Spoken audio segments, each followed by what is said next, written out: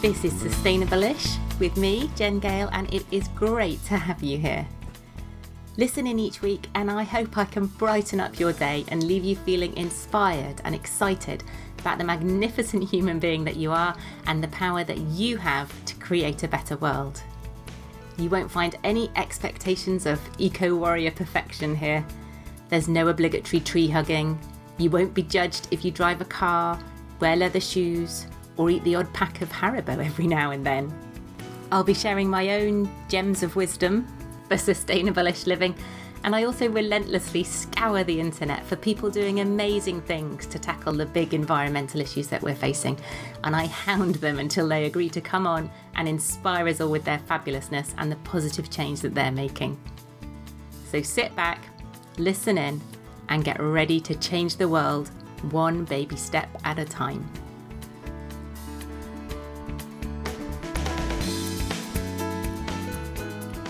Hello, hello, hello. How are you? How is it going? This episode is going out in the second week of December. So if you're listening as it comes out, dare I ask, how is the Christmas prep going? It's not going really at all in our house.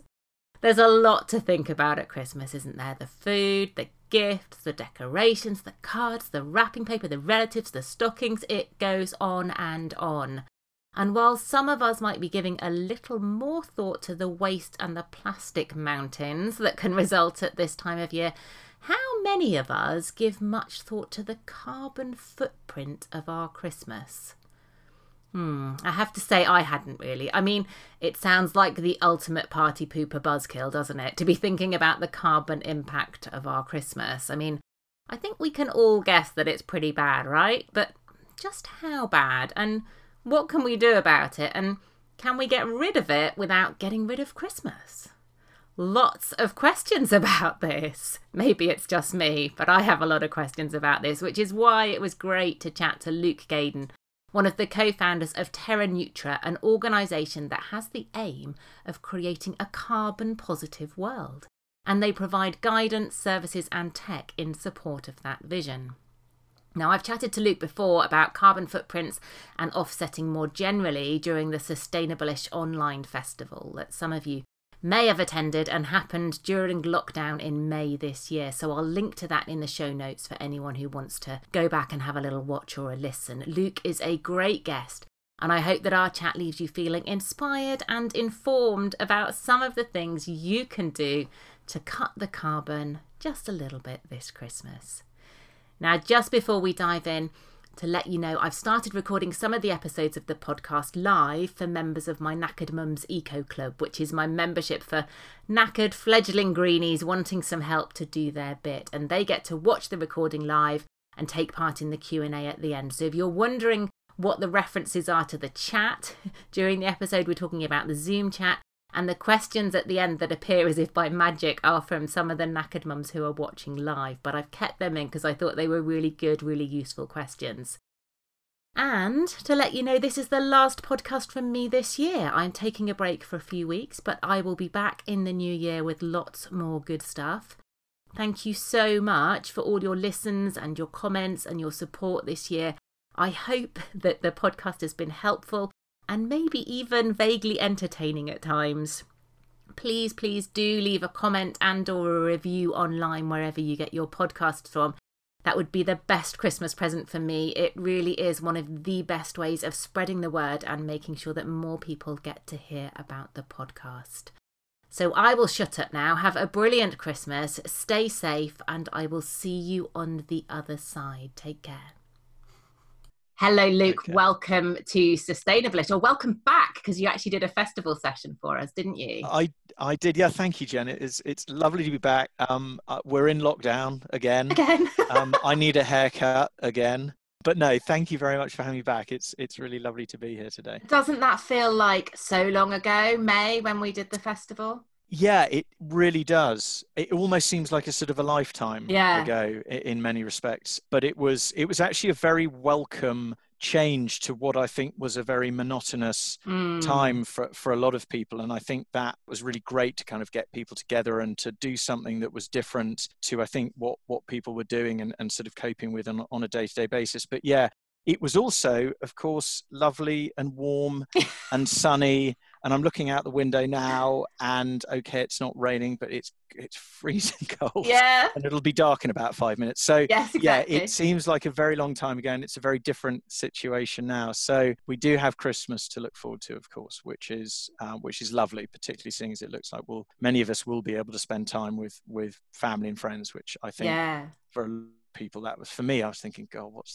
what is this going to be like? And it's such a big, I love Christmas. I'm an unabashed kind of unapologetic fan of. And so the idea of almost celebrating it, even if it just been the four of us, my wife and our two children, that would have been lovely. It's not quite, I don't know, it's not quite what we would have hoped for. So hopefully people will be able to be with more of their family and more of their friends. Which I think.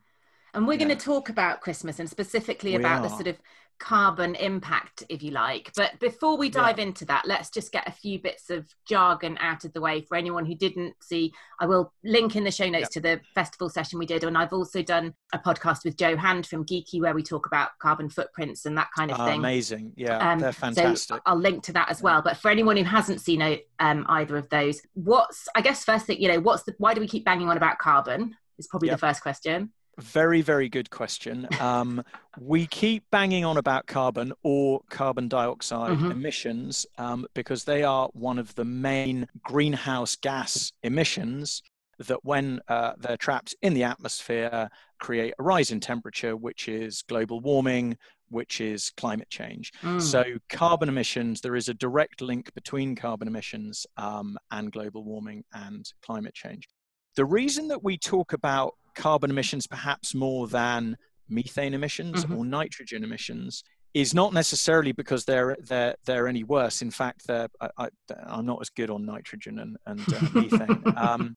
They're not. But for us, for humans, they are utterly and completely and inextricably linked with our daily lives. So hopefully people are becoming more familiar with the term carbon footprint. So we tend to think of, I think we have tended to think of carbon footprints as something that companies have or governments have or countries have. And the answer is we have a carbon footprint and pretty much everything we do on a day-to-day basis goes into that carbon footprint. And so, I like to sort of think of it as our lives being kind of almost completely carbonized. And so that's why they're so important. That's why we're talking about it so much, because our lives are so closely bound up with carbon emissions. And so it's really, I think, so important for us to be aware of that and to be aware of what all of those different pieces of that carbon footprint are, the heel, the toe, the pad, in foot terms, and kind of being aware of the different levels, the different impacts of each of those pieces. And this is really important, not being overwhelmed by it. I think if I didn't know about carbon emissions and I didn't know about the carbonization of our lives, I might listen to what I just said and go, oh my God, I didn't know that everything, like I'm directly responsible for global warming and climate change. It's all on me, all of my life I didn't know, now I feel guilty. Please don't think that. It can be a really overwhelming concept. It could be a really overwhelming idea. I think the lovely thing about it is it means that we can do things that will actually make a difference. We can do small things, easy things, dare I say it, that will make a difference. And that's got to be a positive thing. That's got to be something that we can feel optimistic about. And I think that's, and it's very much aligned, I think, with Jen, with your philosophy about don't do it perfectly, do a few things, get into a habit. Don't worry if you're not changing everything about your life instantly. That will be enough. And I think it's very much, I think we have a very similar philosophy to carbon emissions, which are, don't worry. There are things that you can do. They're simple things. They're easy things. They're things that dare I say, you might not even miss or notice if you did them or you didn't do them. They'll save you money in a lot of cases, always a popular, usually a popular idea.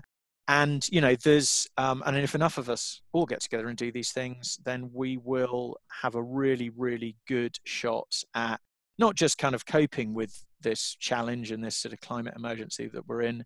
But actually coming out the end of it, we have a mission statement to create a carbon positive world, which is sort of, you've got let's be carbon neutral and let's get to net zero, which frankly would be amazing. And I think we'd all be really happy if we got there. But I don't know how inspiring a goal that is. It's, for me, I was thinking, what's a good analogy? I have a lot of experience with overdrafts, unfortunately. Many may feel the same way. If you have an overdraft of £100, like I wish I did, your goal wouldn't be to get to naught. Mm-hmm. It would be to get to 100 in credit, yeah. And that you could sort of get behind, because then you'd have something in the bank. You could do things with that. And so that's the analogy that I think about for carbon emissions, which is getting to net zero, getting to zero in your carbon emissions overdraft. Great. But what about getting to credit? Yeah. What about getting to a place where we're actually in credit with carbon emissions, as opposed to just being at sort of at zero, as it were, at neutral?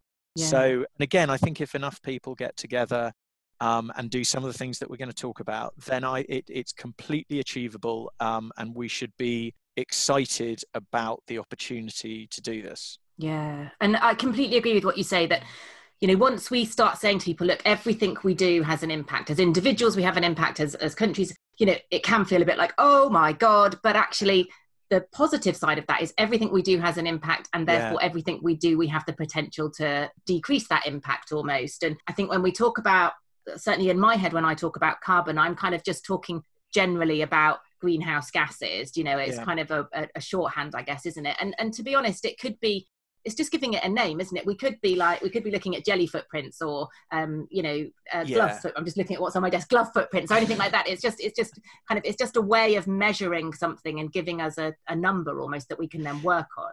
It is. And I think one of the things that I'm a relative newcomer to, I'm not a scientist. I'm not even very good at maths. In fact, I'm very bad at maths. So I'm quite a newcomer to the science of carbon emissions and greenhouse emissions and climate change and so forth. And as a non-scientific person, but who is very passionate, very engaged with it, I looked at it, I went, a lot of these terms and a lot of the words and a lot of the vocabulary is quite daunting. And some of it's just really weird. Like, you measure emissions in tons of emissions. What is a ton? Yeah, what does it even look like? This point in the festival. Like, what does a ton of carbon dioxide emissions look like? I have a vision of a big metal shipping container. Well, that doesn't make any sense. Yeah. So I think carbon footprint is lovely because of the idea of there being an impact, of there being, we all understand what a footprint is. You step in something, it's sand, you have a footprint, it's there, you've made a trace, you've made an impact. That makes a lot of sense. Whether we're talking about carbon or we're talking about methane or we're talking about nitrogen, lots of people are working on the science. I think we need to work on the behavior, the psychology, maybe the actions, the impact, and in an everyday way that everybody can really engage with and cannot be put off by and be like, I don't understand that. It's making me feel anxious as a result of that lack of understanding. I feel stupid, or I feel uninformed, or I don't know, or I want to. I think let's move on from that and kind of look at what are the practical things that we can do? What are the common sense things that we can do, and talk about them in those terms? So Christmas coming up. Yeah. And we're all aware, well, I think becoming increasingly aware of what a wasteful period of, or even more wasteful period of the year Christmas is, because we will literally be taking out these black bags full of wrapping paper or whatever. But I don't know that we've quite kind of joined the dots between our increased consumption, if you like, at Christmas and the carbon footprint of Christmas. Can you I think that's some idea of what that is? Yeah, that's a really, really good point. And I would agree with you. I'm not sure, generally speaking, that everyone have figured out that there is a very, very tight link between buying things, which is what you do at Christmas and other times of the year, and a bigger carbon footprint. So if you look at Christmas, Christmas has a carbon footprint at an individual, at a per person level, that's about double what it is during the rest of the year. Oh, okay. And the reason for that is increased consumption of everything. Increased consumption in terms of buying presents, and those presents have a carbon footprint. Increased consumption in terms of the food that we eat and the drink that we drink. And unfortunately, the food and drink and presents that we waste. Energy, lots of lights, lots of Christmas trees, lots of, cooking and so forth. And then a bit of transport as well, because a lot of us will travel to go and see people, and a lot of us will use cars or even planes, I suppose, although hopefully not too many. But sometimes, if your family's in Australia, then you do. So what you get with Christmas is just more of the same sorts of things that you're doing over the year in a concentrated period of time. My go-to Bible for carbon footprints and so forth is Mike Berners-Lee's book, How Bad Are Bananas. I don't know if you saw it, which was in the news recently, because I think the government quoted one of his measurements. He measured the carbon footprint of emails.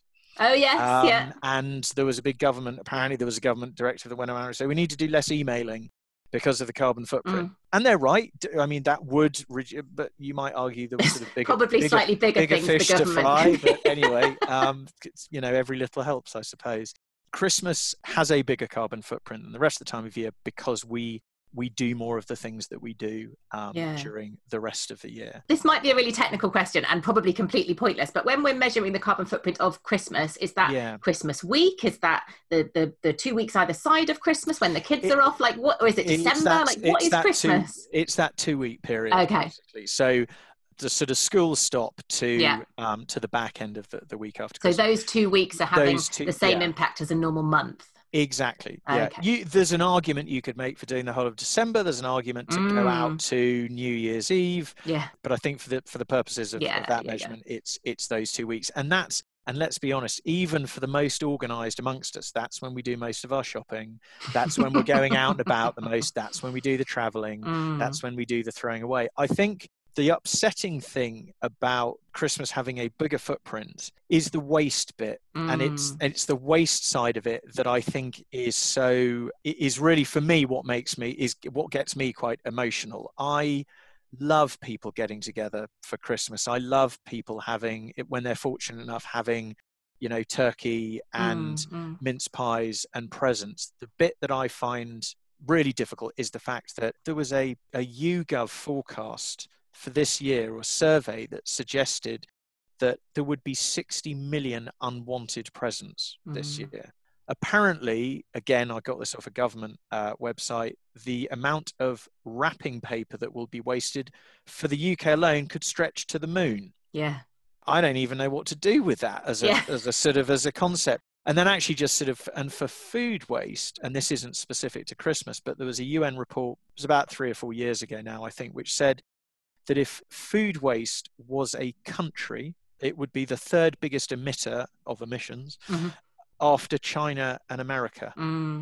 I think when we think about Christmas and what we can do to be more sustainable at Christmas, if we can attack, I know that's quite a strong, but if we can attack the waste, it will make a huge difference. Yeah, so it's almost like you can have the Christmas you want, but just let's try and cut out on some of those wasteful bits. Exactly. And that does mean being a bit more thoughtful about what you're buying, be it presents or food or drink or whatever. It means, waste is obviously single-use plastics. Yeah. It's things that can't be recycled.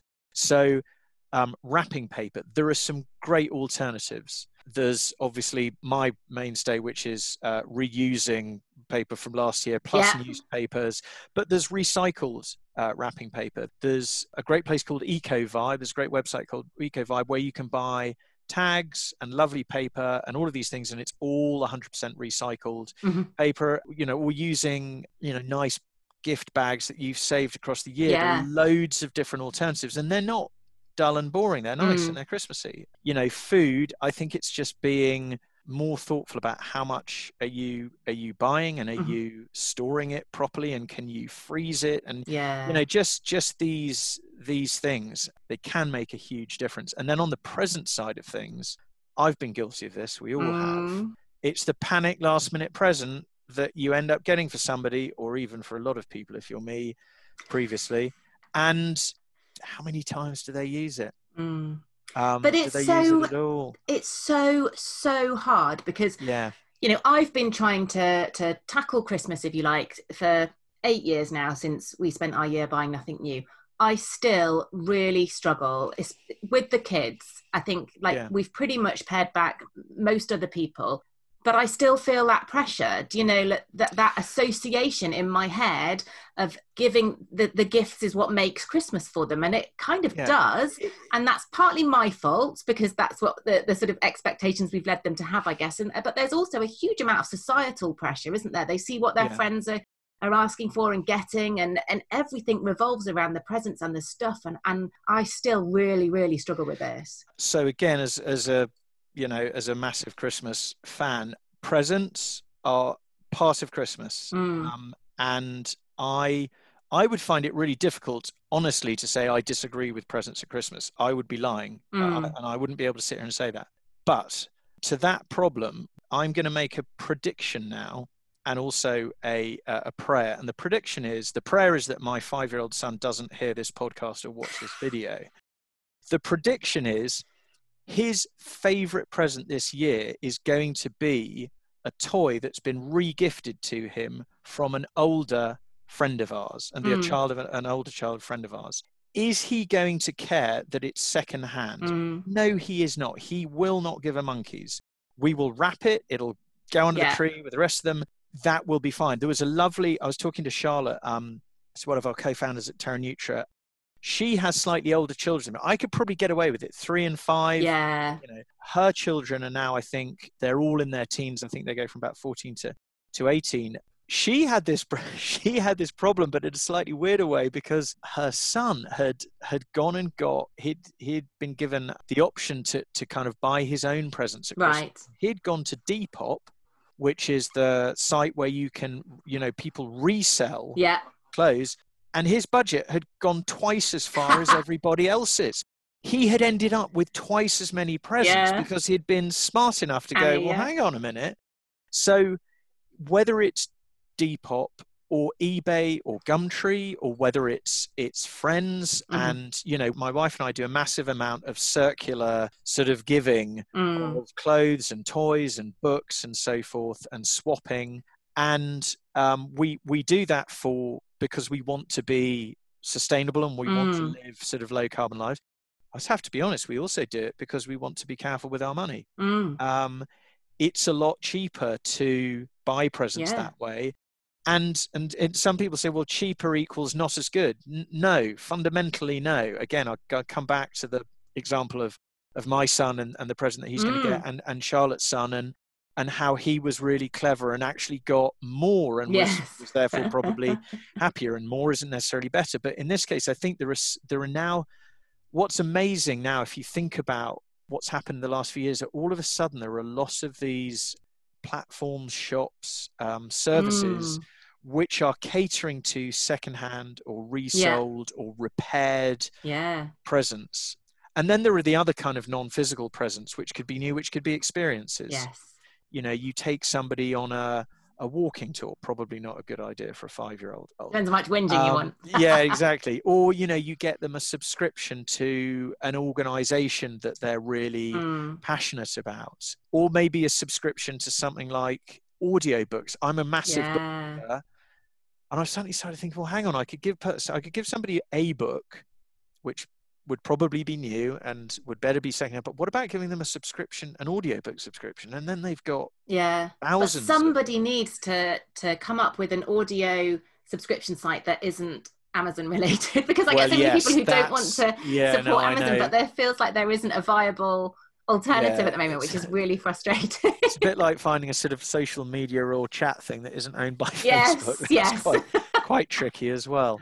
Yes, you're right. And again, you still have to kind of cast your eye over, eBay sells lots and lots of secondhand things, but you also have people on there selling new things. It's not, you do need to go in there and say, okay, I want something secondhand. But I've found that actually, I know it's so much easier to say this than to do this, but it's so much more fun and enjoyable thinking about a present for somebody and just blocking out some time to try and do something clever or new or creative than just running to a shop or to Amazon in a blind panic at the nth hour and going, gunk. Yeah. Because even as you're giving it, you kind of, it's a bit of a, I don't know. I'm now depressing myself. I got one year. I got my brother, who's really into cricket, a copy of, I don't know if it was the Cricketer magazine or Wisden magazine or something, but from the month and year of his birth, managed to track that down on eBay. Oh, that's wonderful. Do you know, you can do kind of more personal things like that with secondhand stuff. So that's... I've got a signed photo from a rugby player for amazing. And then I found another, I'm on the cricket thing, the little cards with lots of sign, and it's like, I got it for about £2, but it's amazing. It's a little bit of history, and it's personal to them because they love that player or they love cricket. And I've got a really great mate who buys he lives on eBay finding these funny little things, mementos, collectibles, memorabilia, and he gives them to people, and they're absolutely, he's so clever. He puts so much thought into it, but he knows the people that he's giving them to. He knows what they like. And every single one of them, they don't look at it and go, that probably cost you a couple of quid on eBay. Yes, My goodness, that is the most lovely, clever. He's always the person who is the favourite present giver. Yes, Well, I can't wait to get Harry's present. Yeah. The rest of us look really bad. But I guess that's almost part of the problem, is that sometimes at Christmas, especially, we're giving gifts to people we don't really know. So whether that's extended family, I'm thinking, like, I'm already panicking about teacher gifts this year because, I normally do something homemade, and I'm like, will they be worried about that? I don't really know. So I think that's where sometimes, and if we're doing office secret Santas and stuff, that's where these sort of novelty gifts end up coming in, isn't it? This is a not shameless plug, but it'll be a bit of one. So we did this. We had this offset for Christmas last year, which was supposed to be a bit of a novelty idea and a way of trying to introduce people to the idea that Christmas has a carbon footprint. And it was really, really popular with office secret Santas. Oh, really? What a great idea! Yes, giving, offsetting somebody's Christmas, and it's £8, and so it's probably about £3 above the usual £5. Right, limit. yeah, £5, yeah. But I think things like that, rather than, and I've done this, you go to the shop that does Christmas cards, and it's got like a mug, or it's got like a little rubbery thing with some, and you go, oh, that's clever and fun, and it probably is clever and fun, but it's for about 24 hours. if that. But I also noticed that there are more and more gift guides coming out now, which are sort of trying to look at. I was looking at one of the newspapers this weekend, and again, there was a gift guide where there was a whole section of kind of low carbon presents, and some of them were really clever. There was another whole section on really, really high carbon presents. So it's not like, but okay. But it's interesting to me that's clearly starting to be a real consideration for people when they think about what they're buying, which can only be a good thing. Definitely. So we've kind of gone on to offsetting Christmas, and there's lots and lots of questions I want to ask about that. But you said last year it was about £8. And we said the concept of tons of carbon is very difficult to get our head around, but how many tons of carbon does the average individual's Christmas cost? So this is a bit of a moving target, because the whole measurement of emissions and, what somebody's carbon footprint goes up and goes down. And then as we move more towards renewable energy, it should come down, etc. But at the moment, your average UK resident's carbon footprint is about 10 tons per year. So that divides down to just under a ton a month. Right. So your Christmas offset would offset just under a ton, because again, you've got that 2 weeks equaling the equivalent of a month. Okay. We take a mathematical view to the way that we calculate our offset products, but we present them very unmathematically. Right. And I'll explain that, because that sounds like it doesn't make any sense at all. There are lots and lots of footprint calculators out there, which are fantastic, but which ask you lots and lots of quite detailed questions about your life, about your day-to-day consumption of everything from, energy. How is your house heated? How big is it? What do you spend your money on each month in terms of clothing, consumer electronics, toiletries?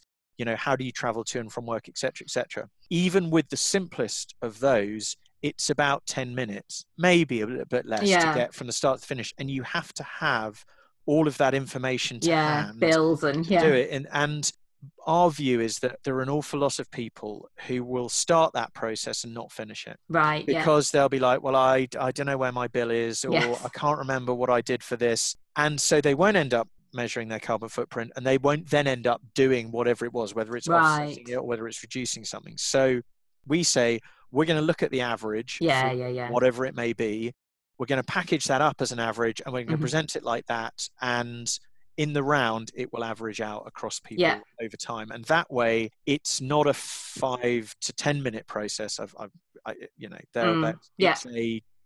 30-second process, 2-minute process. And to get more people doing this, it's a bit like when energy companies decided to do the switching, or other companies decided to do the switching bit for you. They recognized that every time they asked you to do something and you to come back with another piece of information was a point at which you might drop off. Switching to a renewable energy company right now is so easy because they do the switching for you. You go and you say, I want renewable energy. This is roughly what I'm paying at the moment per month, or this is what my meter reading is. And they do everything for you. It's so easy. You literally can do it in under 10 minutes. It's quicker than calculating your carbon footprint. Yes. So £8, I'm like, I'll chuck £8 at that. Like, is there a risk, is the wrong word, a possibility, I guess, that people will go, oh, do you know what? Here you go, have my £8. My guilt is now gone, and I can carry on consuming at the rate I was going to for Christmas, and I can buy all those little extras that I was starting to feel a bit guilty about. So effectively greenwashing at the individual level. Or as I think George Monbiot put it, he was talking about offsetting for companies and for industries. He said it's like the church selling indulgences. I'm gathering by that he's not a religious person, but anyway. Almost, say your Hail Marys and you're exactly. It's that kind of... It is. So the answer is, honestly, yes. You could look at it and go, well, I've done my kind of good deed for the day, and therefore I can carry on behaving as I want to regardless. There's two things that I would say about that. I think the first is just offsetting is not enough.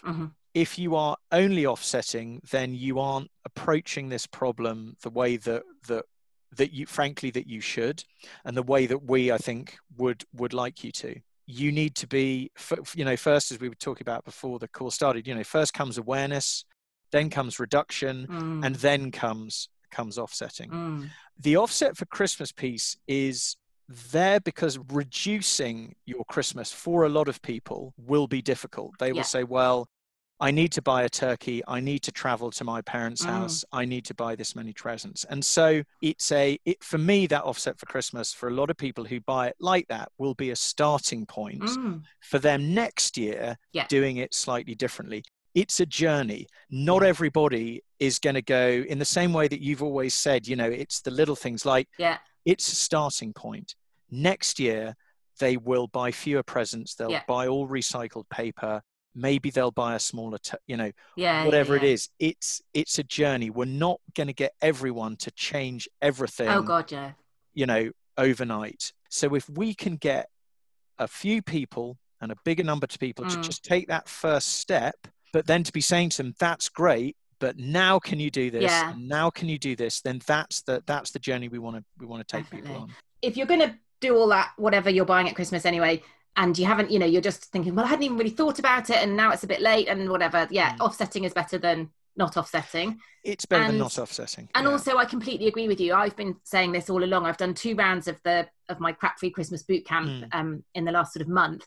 And, there's an awful lot of things that you can change, and it can feel really overwhelming. And I think Christmas is a really difficult time anyway, because there's all this societal expectation, there's all this family pressure, and you're not going to change Christmas and Christmas family traditions that have built up over decades overnight. Do you know, not if you still want your family to talk to you. So actually, do you know, if you can pick maybe 3 things that you're going to change this year, whether that's picking wrapping paper that hasn't got glitter on it, whether that's, you know, maybe you can get an organic turkey if the budget will stretch, you know, and maybe you're going to do a Secret Santa for the adults in your family or something, you know, three things you're going to change, and then do your offset. And then, as you say, you can already hopefully start thinking, okay, so what are another 3 things I can change next Christmas, and another 3 things. And I think just that importance of doing it step by step and not getting overwhelmed by it. Yeah. And I think that's the same for people. It's the same for, you know, for companies, or not all companies, but, you know, we've all got to start somewhere. Yeah. And it's the starting bit. That's the difficult bit. If we can get everybody to start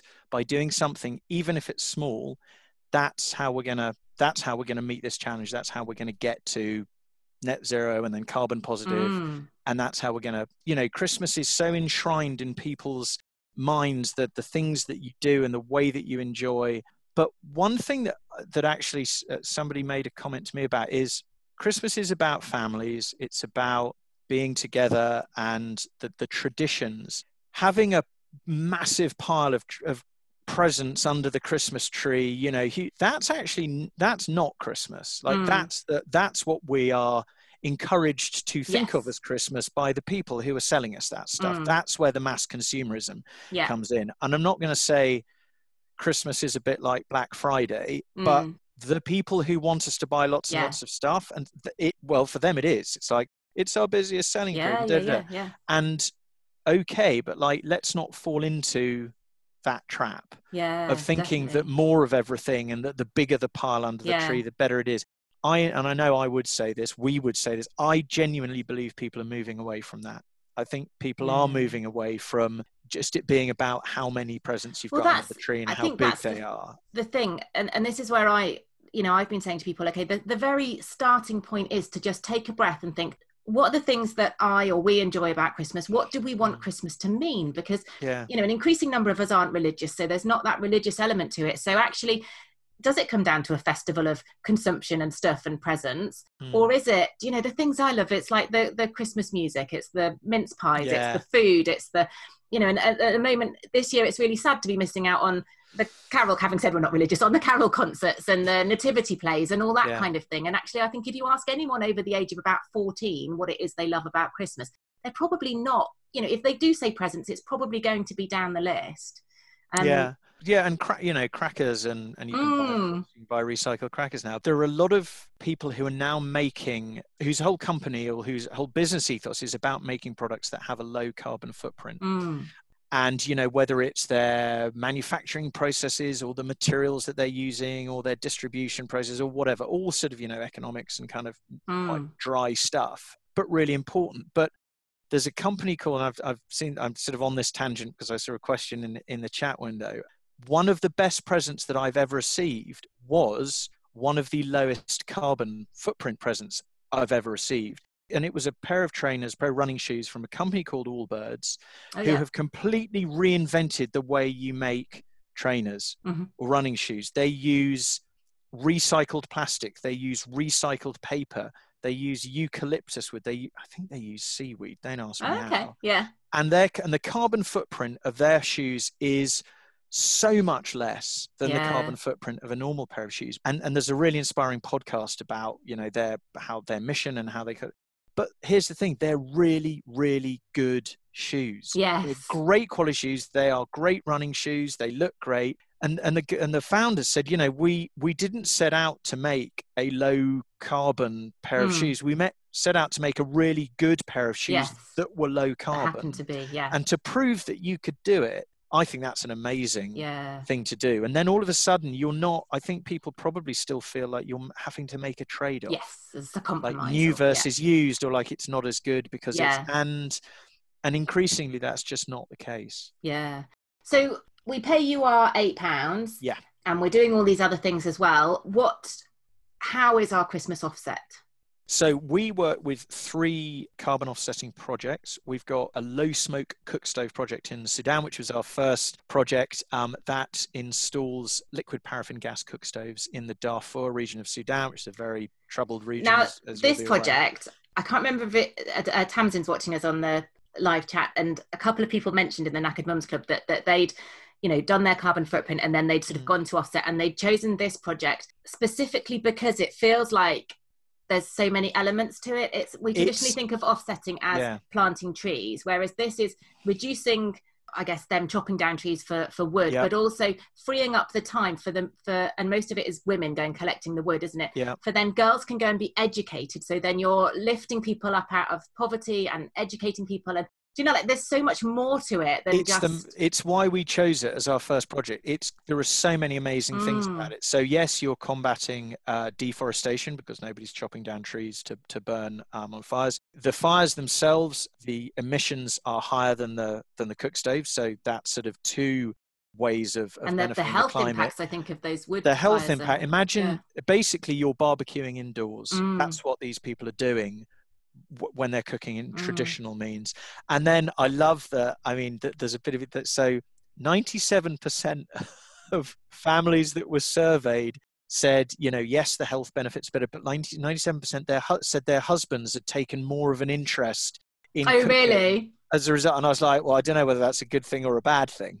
Is it the equivalent of, like, you know, having a new gadget in the house? It's exactly the equivalent. But yeah, it frees up time for the women to go and do other things, which can be anything from things that will earn money. So there are job opportunities, spending more time with their children, you know, just effectively being out of the wood gathering job. So it's a fantastic, it won an award. It's the first project ever set up in a conflict zone. Wow. Which again is pretty amazing. So yeah, no, it's an incredible project. The other two are wonderful. There's a rainforest conservation project. So it's an area in the Cardamom Mountains in Thailand, which sadly was a very much bigger rainforest than it used to be. But now this project pays to effectively protect that from illegal logging. And I love that because I love trees and forests, but B, you know, huge biodiversity. It's the habitat for hundreds of different creatures, all of which are out of a home and potentially dead if their habitat is logged. And again, I think, you know, we think of carbon offsetting as planting trees, and we forget about protecting these ancient rainforests that we are never going to be able to replicate by just chucking some seedlings in the ground. No, and as you said, that biodiversity and then the third project, even more so, which is not nearly as sort of exotic sounding as rainforest, but peatland. So peat is like the Superman of carbon absorption. Peat sequesters more carbon than any other form of vegetation, including trees. So over the millions of years that we've been going, all of these huge peatlands, which, you know, bogs, wetlands, have absorbed gigatons worth of carbon.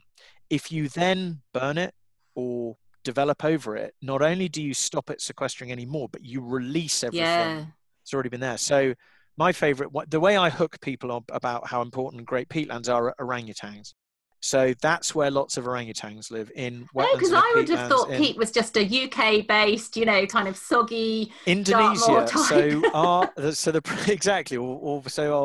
So the project we work with is in Indonesia, and something, I think it's 135,000 hectares of peatland, which is home to the breed of orangutan that lives in that part of the world, and that's their home. So if you love orangutans, which I do, used to call them meringues when I was younger, then this project's for you. So yeah, those are our three projects, and they, depending on what your passion is, I suppose, then and you can pick, can't you, which of those three you want to do. Yeah, you can. And you're also doing another project at the moment that we were talking before we hit record. Yes, we've just started working with a project in Madagascar, which is reforestation. So it's, instead of protecting, it's actually planting. So Madagascar is the biggest primary rainforest outside of Amazonia. Wow. But they're losing, I think, something like 5% of it per year to illegal logging, to fires and so forth. So there is a huge need to kind of replenish those stocks. The climate in Madagascar, lovely, temperate, humid, sort of wet, means that those trees grow a lot faster. New trees grow a lot faster, and they sequester a lot more carbon. It's one of the few places in the world where you can actually do reforestation at scale. And the project we're working with, which is called Grain de Vie, Seed of Life, which is rather poetic, has planted, I think, something like 20 million trees, not just in Madagascar, but actually in Benin and Rwanda and Togo as well. But we're focusing on Madagascar. And so the economics, again, of tree planting in that part of the world mean that you can plant a tree for 23p. No way. So I'm running around saying to people, look, you could put 23p on, an additional 23p on so many things that you buy or so many things that you do. And most of us wouldn't notice. So for the cost of quite a cheap cup of coffee, that's 10 trees. An unbelievably cheap cup of coffee if you live in East London. Yes. And so we've put together a whole load of packages. You can't buy one, I'm afraid. I think the smallest number of trees that you could plant is 20, I think. Okay. But even so, okay, yeah. And all the way up to, we're hoping that some people might go, well, do you know what? Let's plant 500 or let's plant 1,000. Oh, as a business, if you've got running your own business or, and you're thinking, well, what should we do this Christmas? I mean, what a gorgeous present. And then just to give all the staff a card saying, this is what we've done. You've planted 1,000 trees. Yeah. And it's and I think, and again, we all have, Tamsin's, I know, is because we were talking about before, is out going to be planting some trees later on today. Like, tree planting is amazing. I love trees. We all do. I genuinely believe that if somebody said, well, I don't really like trees, I'd be like, really? I'm not sure I believe you. But they are, they're such a huge part of all of every culture. Every culture has a tree in it. Incredibly important, intrinsically linked aspect of that culture. They're everywhere in our lives, in the symbols that we use.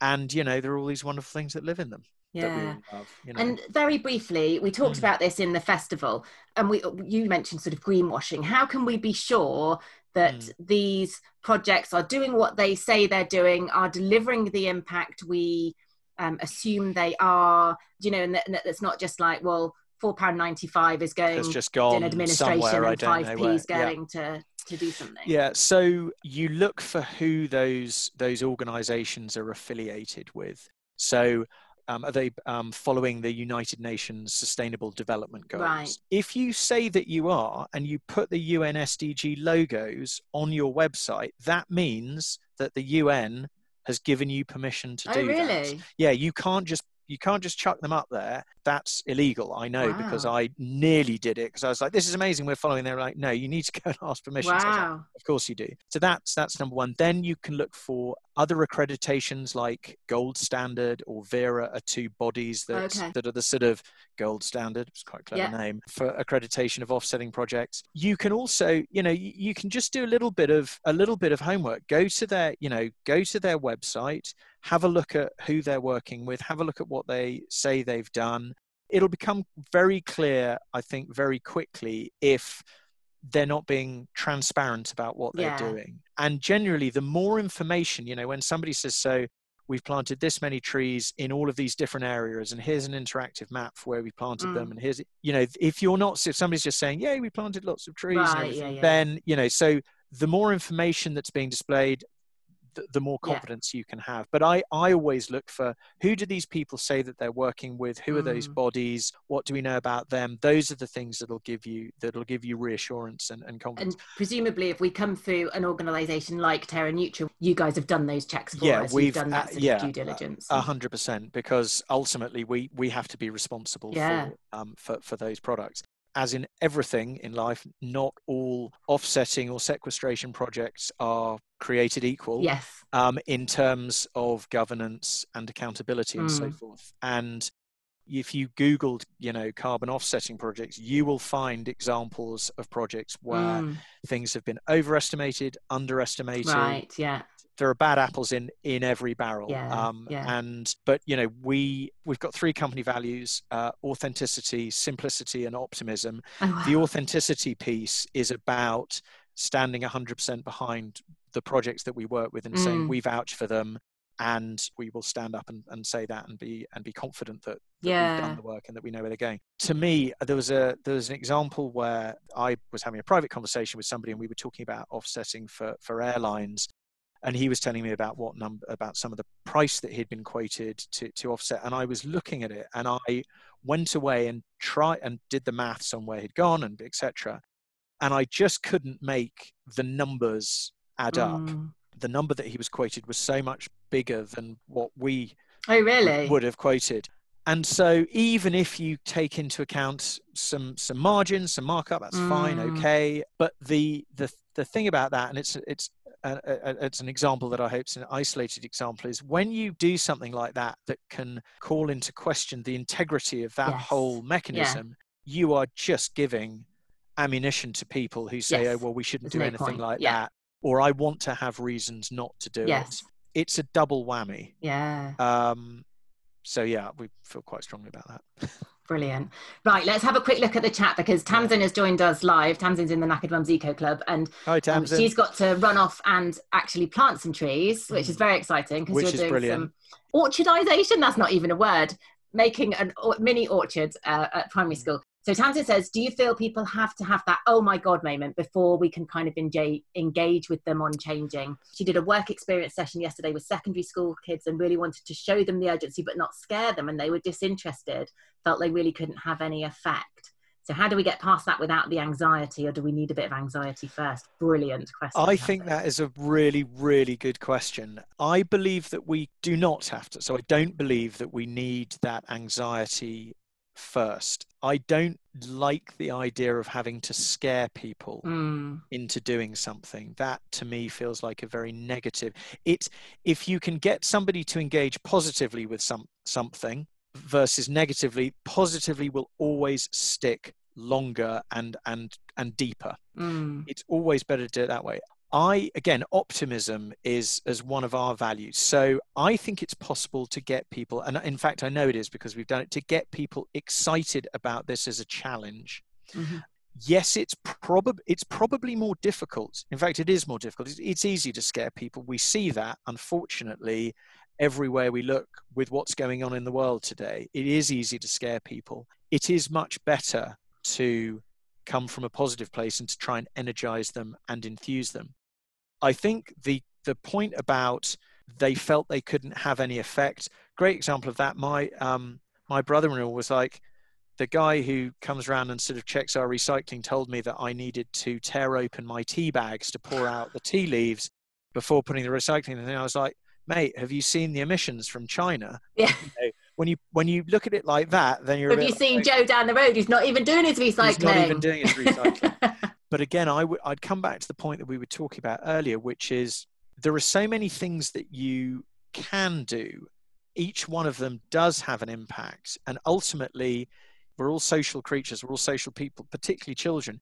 Children know that if a couple of them get together and do something, more will follow. They understand that maybe maybe even better than we do. And so I think that's, you know, that sense of it not being an individual thing, it's being something that we do as part of friendship groups, part of classes, part of communities, you know, and then the circles get bigger and bigger, and all of a sudden you have an awful lot of people.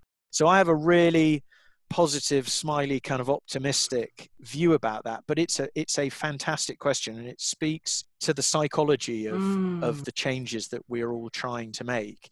I fight really hard against scaring people. I don't like that as an idea, and it doesn't last as long as getting somebody to do something for more positive reasons. But I guess there's that fine line, isn't there, between scaring people but also being quite clear about the reality that we're potentially facing. You know, I had a conversation with an old school friend who is incredibly intelligent, incredibly well educated, and she was like, well, what is it going to look like in 30 years time? I don't really know. Do you know? So you kind of, I think sometimes we don't talk about that because we don't want to scare people, and we don't want to overwhelm people, and we don't want to put them off. But then are they kind of left thinking, well, it's all right, isn't it? Like, so again, a really, really good point. My fear is that by talking, even, you know, we talk about 2050. 2050 is 30 years ago. This will scare you. We're nearer to 2050 than 1980. Oh, I remember the 80s. No, different podcast. So 2050 is a long way off.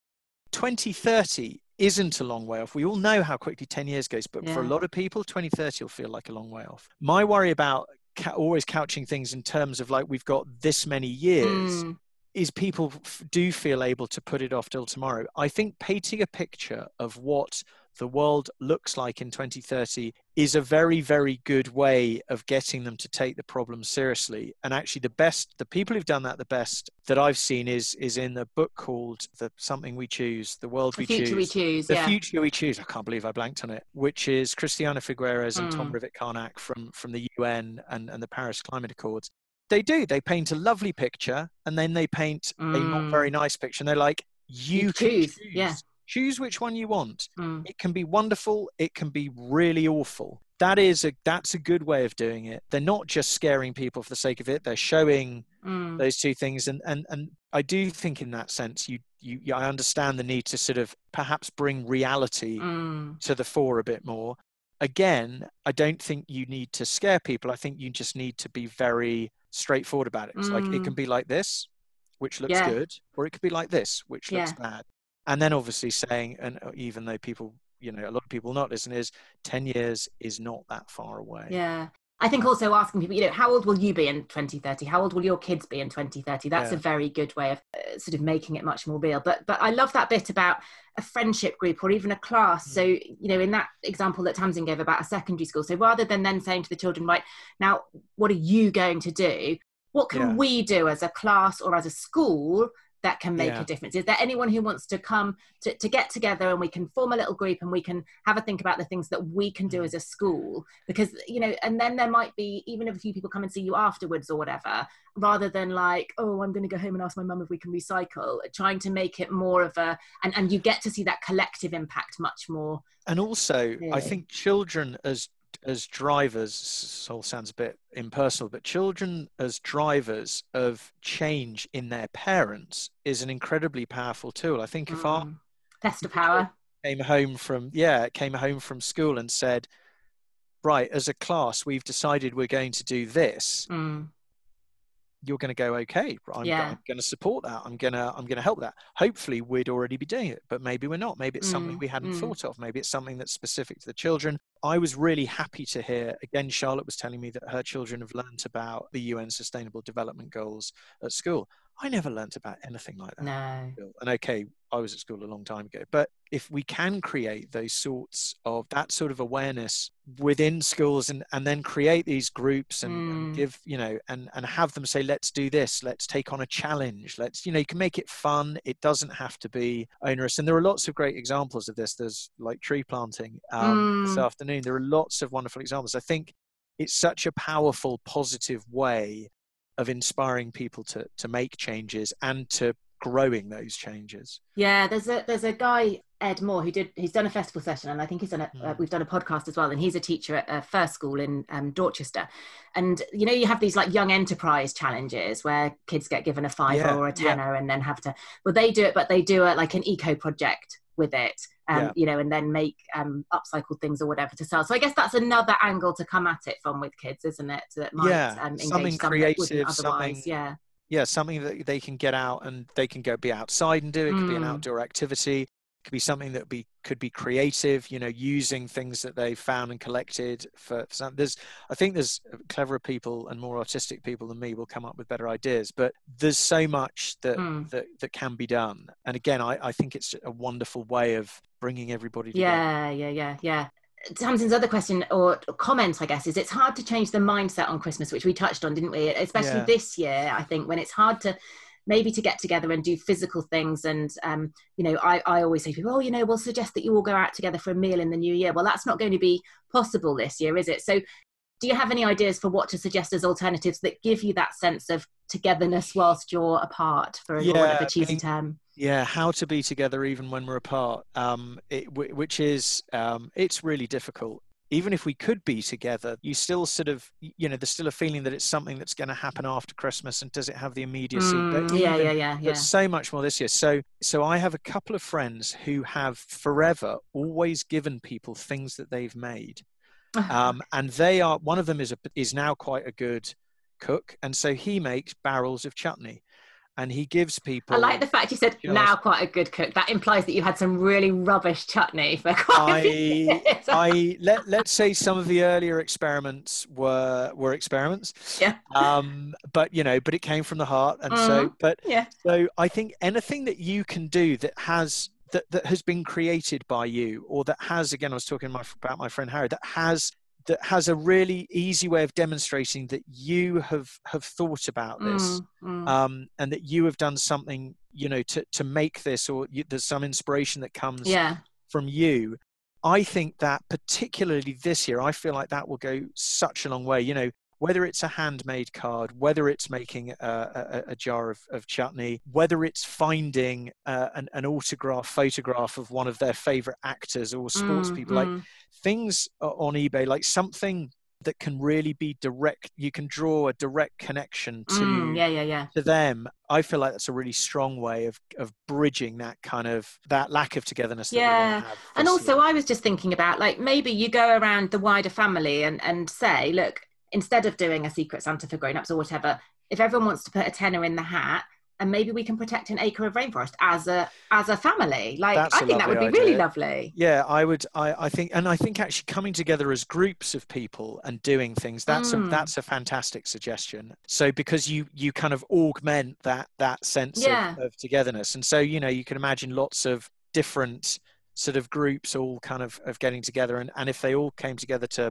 plant trees or to protect rainforests, that nothing would make me happier. But if equally they all came together and made chutney or hot sauce or gin, don't know if I can. That would be quite a fun thing, almost like a bake-off technical challenge where everybody gets a recipe. Each family within a wider family gets a recipe and has to make a jar of chutney or whatever to hand on to the others. And then they hand on, and then before you know it, you've actually got, nobody has to do any cooking on Christmas Day.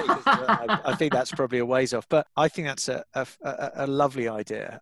I do think we'll have to work harder to get that, but I think weirdly it's very aligned with some of the ideas that we've been talking about, where you're putting more thought and more of yourself into what you are getting for people and what you're doing for people, and as a result it's less kind of just this knick-knack that I found. I'm totally going off on a tangent with this buying an acre thing, because I'm just thinking, well, you could do that, and then the kids or whoever can research where in the world it is. You could have a little Zoom quiz about this area of the world, family Zoom quiz. And what are all of the animals that live there? What animals there are. The kids could do a little 5-minute presentation. I'm like, oh my God, this is amazing.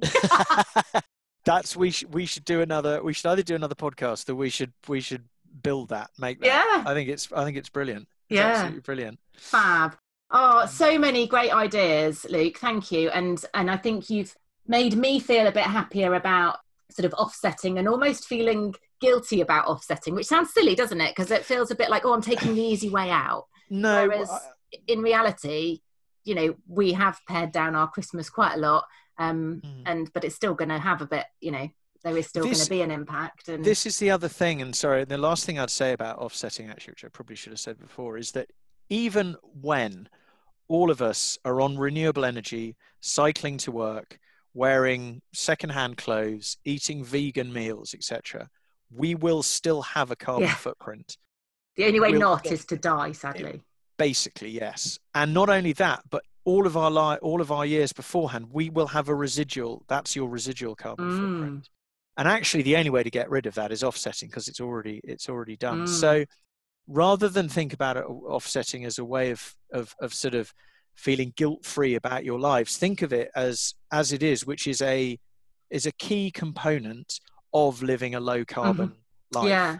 And you could do everything in the world to reduce. If you wanted to be carbon positive, you would almost certainly have to offset. There'd be no other way of doing it. And so, think of it as one of the things, awareness, reduction, offsetting, that you can do to actually really make a difference. If you're only offsetting, it's the first start of your journey. Great. I hope that next year or tomorrow you'll be doing something else. Yeah, and offsetting implies that awareness, doesn't it? If you're offsetting, it implies that you are aware that there is an issue, and therefore hopefully you are on that road. You're on that road already. This is going to sound naive of me, I'm sure, and idealistic and overly optimistic, but I genuinely don't believe that people who come to us and offset their Christmas or offset their carbon footprint for the year, for them or for their families, as you can do, I don't believe that they are not also thinking about ways of living a lower carbon life. Yeah. it's them, they're not the ones I'm worried about. It's the ones who aren't. Yeah. Like, how can we get all of them to do some of these things? How can we get them on that journey? Yeah. Because there's still an awful lot of those people. Yeah, definitely. We need to, that's a massive we need to piece, find them and reach out to them and give them a hug and all that. Yeah. And I think, you know, the fact that you said, you know, this campaign you ran last year just raises that awareness that Christmas has an impact, and actually, therefore everything has an impact. And, you know, just start some cogs whirring. It's a really good place to start, because you don't have to explain. You don't have to explain to people what happens at Christmas. Everybody knows. So you don't have to go through the science of it. You don't have what everybody knows. And so you're dealing with, again, a concept that is very, very familiar and it's a very happy one for people. So if you can start with that, again, it's a great entry point. You could start with flights, or you could start with, you know, your energy bill, or you could start with clothes, or whatever. You know, you can start all over the place. But, you know, Christmas is something that people understand, obviously. And so you're kind of halfway there already in terms of bringing people on board. Yeah, amazing. We could chat forever, and I'm aware we've gone way over what I said. We'll just be half an hour. I'm glad we weren't. It's been really, really lovely. Oh, brilliant. Thank you so much. And is it I don't know, it's the 2nd of December we're recording this. Is we allowed to say Happy Christmas? I think we are, yeah. Merry Christmas. Merry Christmas. All rules are off this year. We haven't got a tree yet. Still trying to find you can rent trees, and I love this. I'm still trying to find one. They're all sold out. You needed to do it in June, I think. You needed to bag yours in June. I know. And you would have hoped that I would have thought of that, wouldn't you? Shows what a good idea it is, though, doesn't it? It that does. You know, and how it's something really easy for people to grasp. Brilliant. Yeah. Thank you so much, Luke. That's been absolutely amazing. Jen, thank you. Lovely to chat as ever. And Merry Christmas. Yes, and you.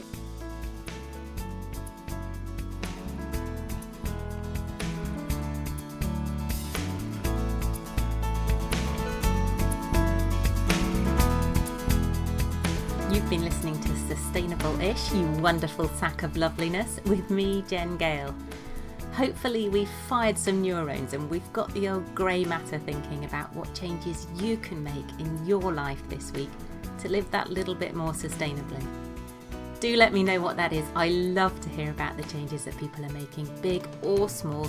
Every single one counts.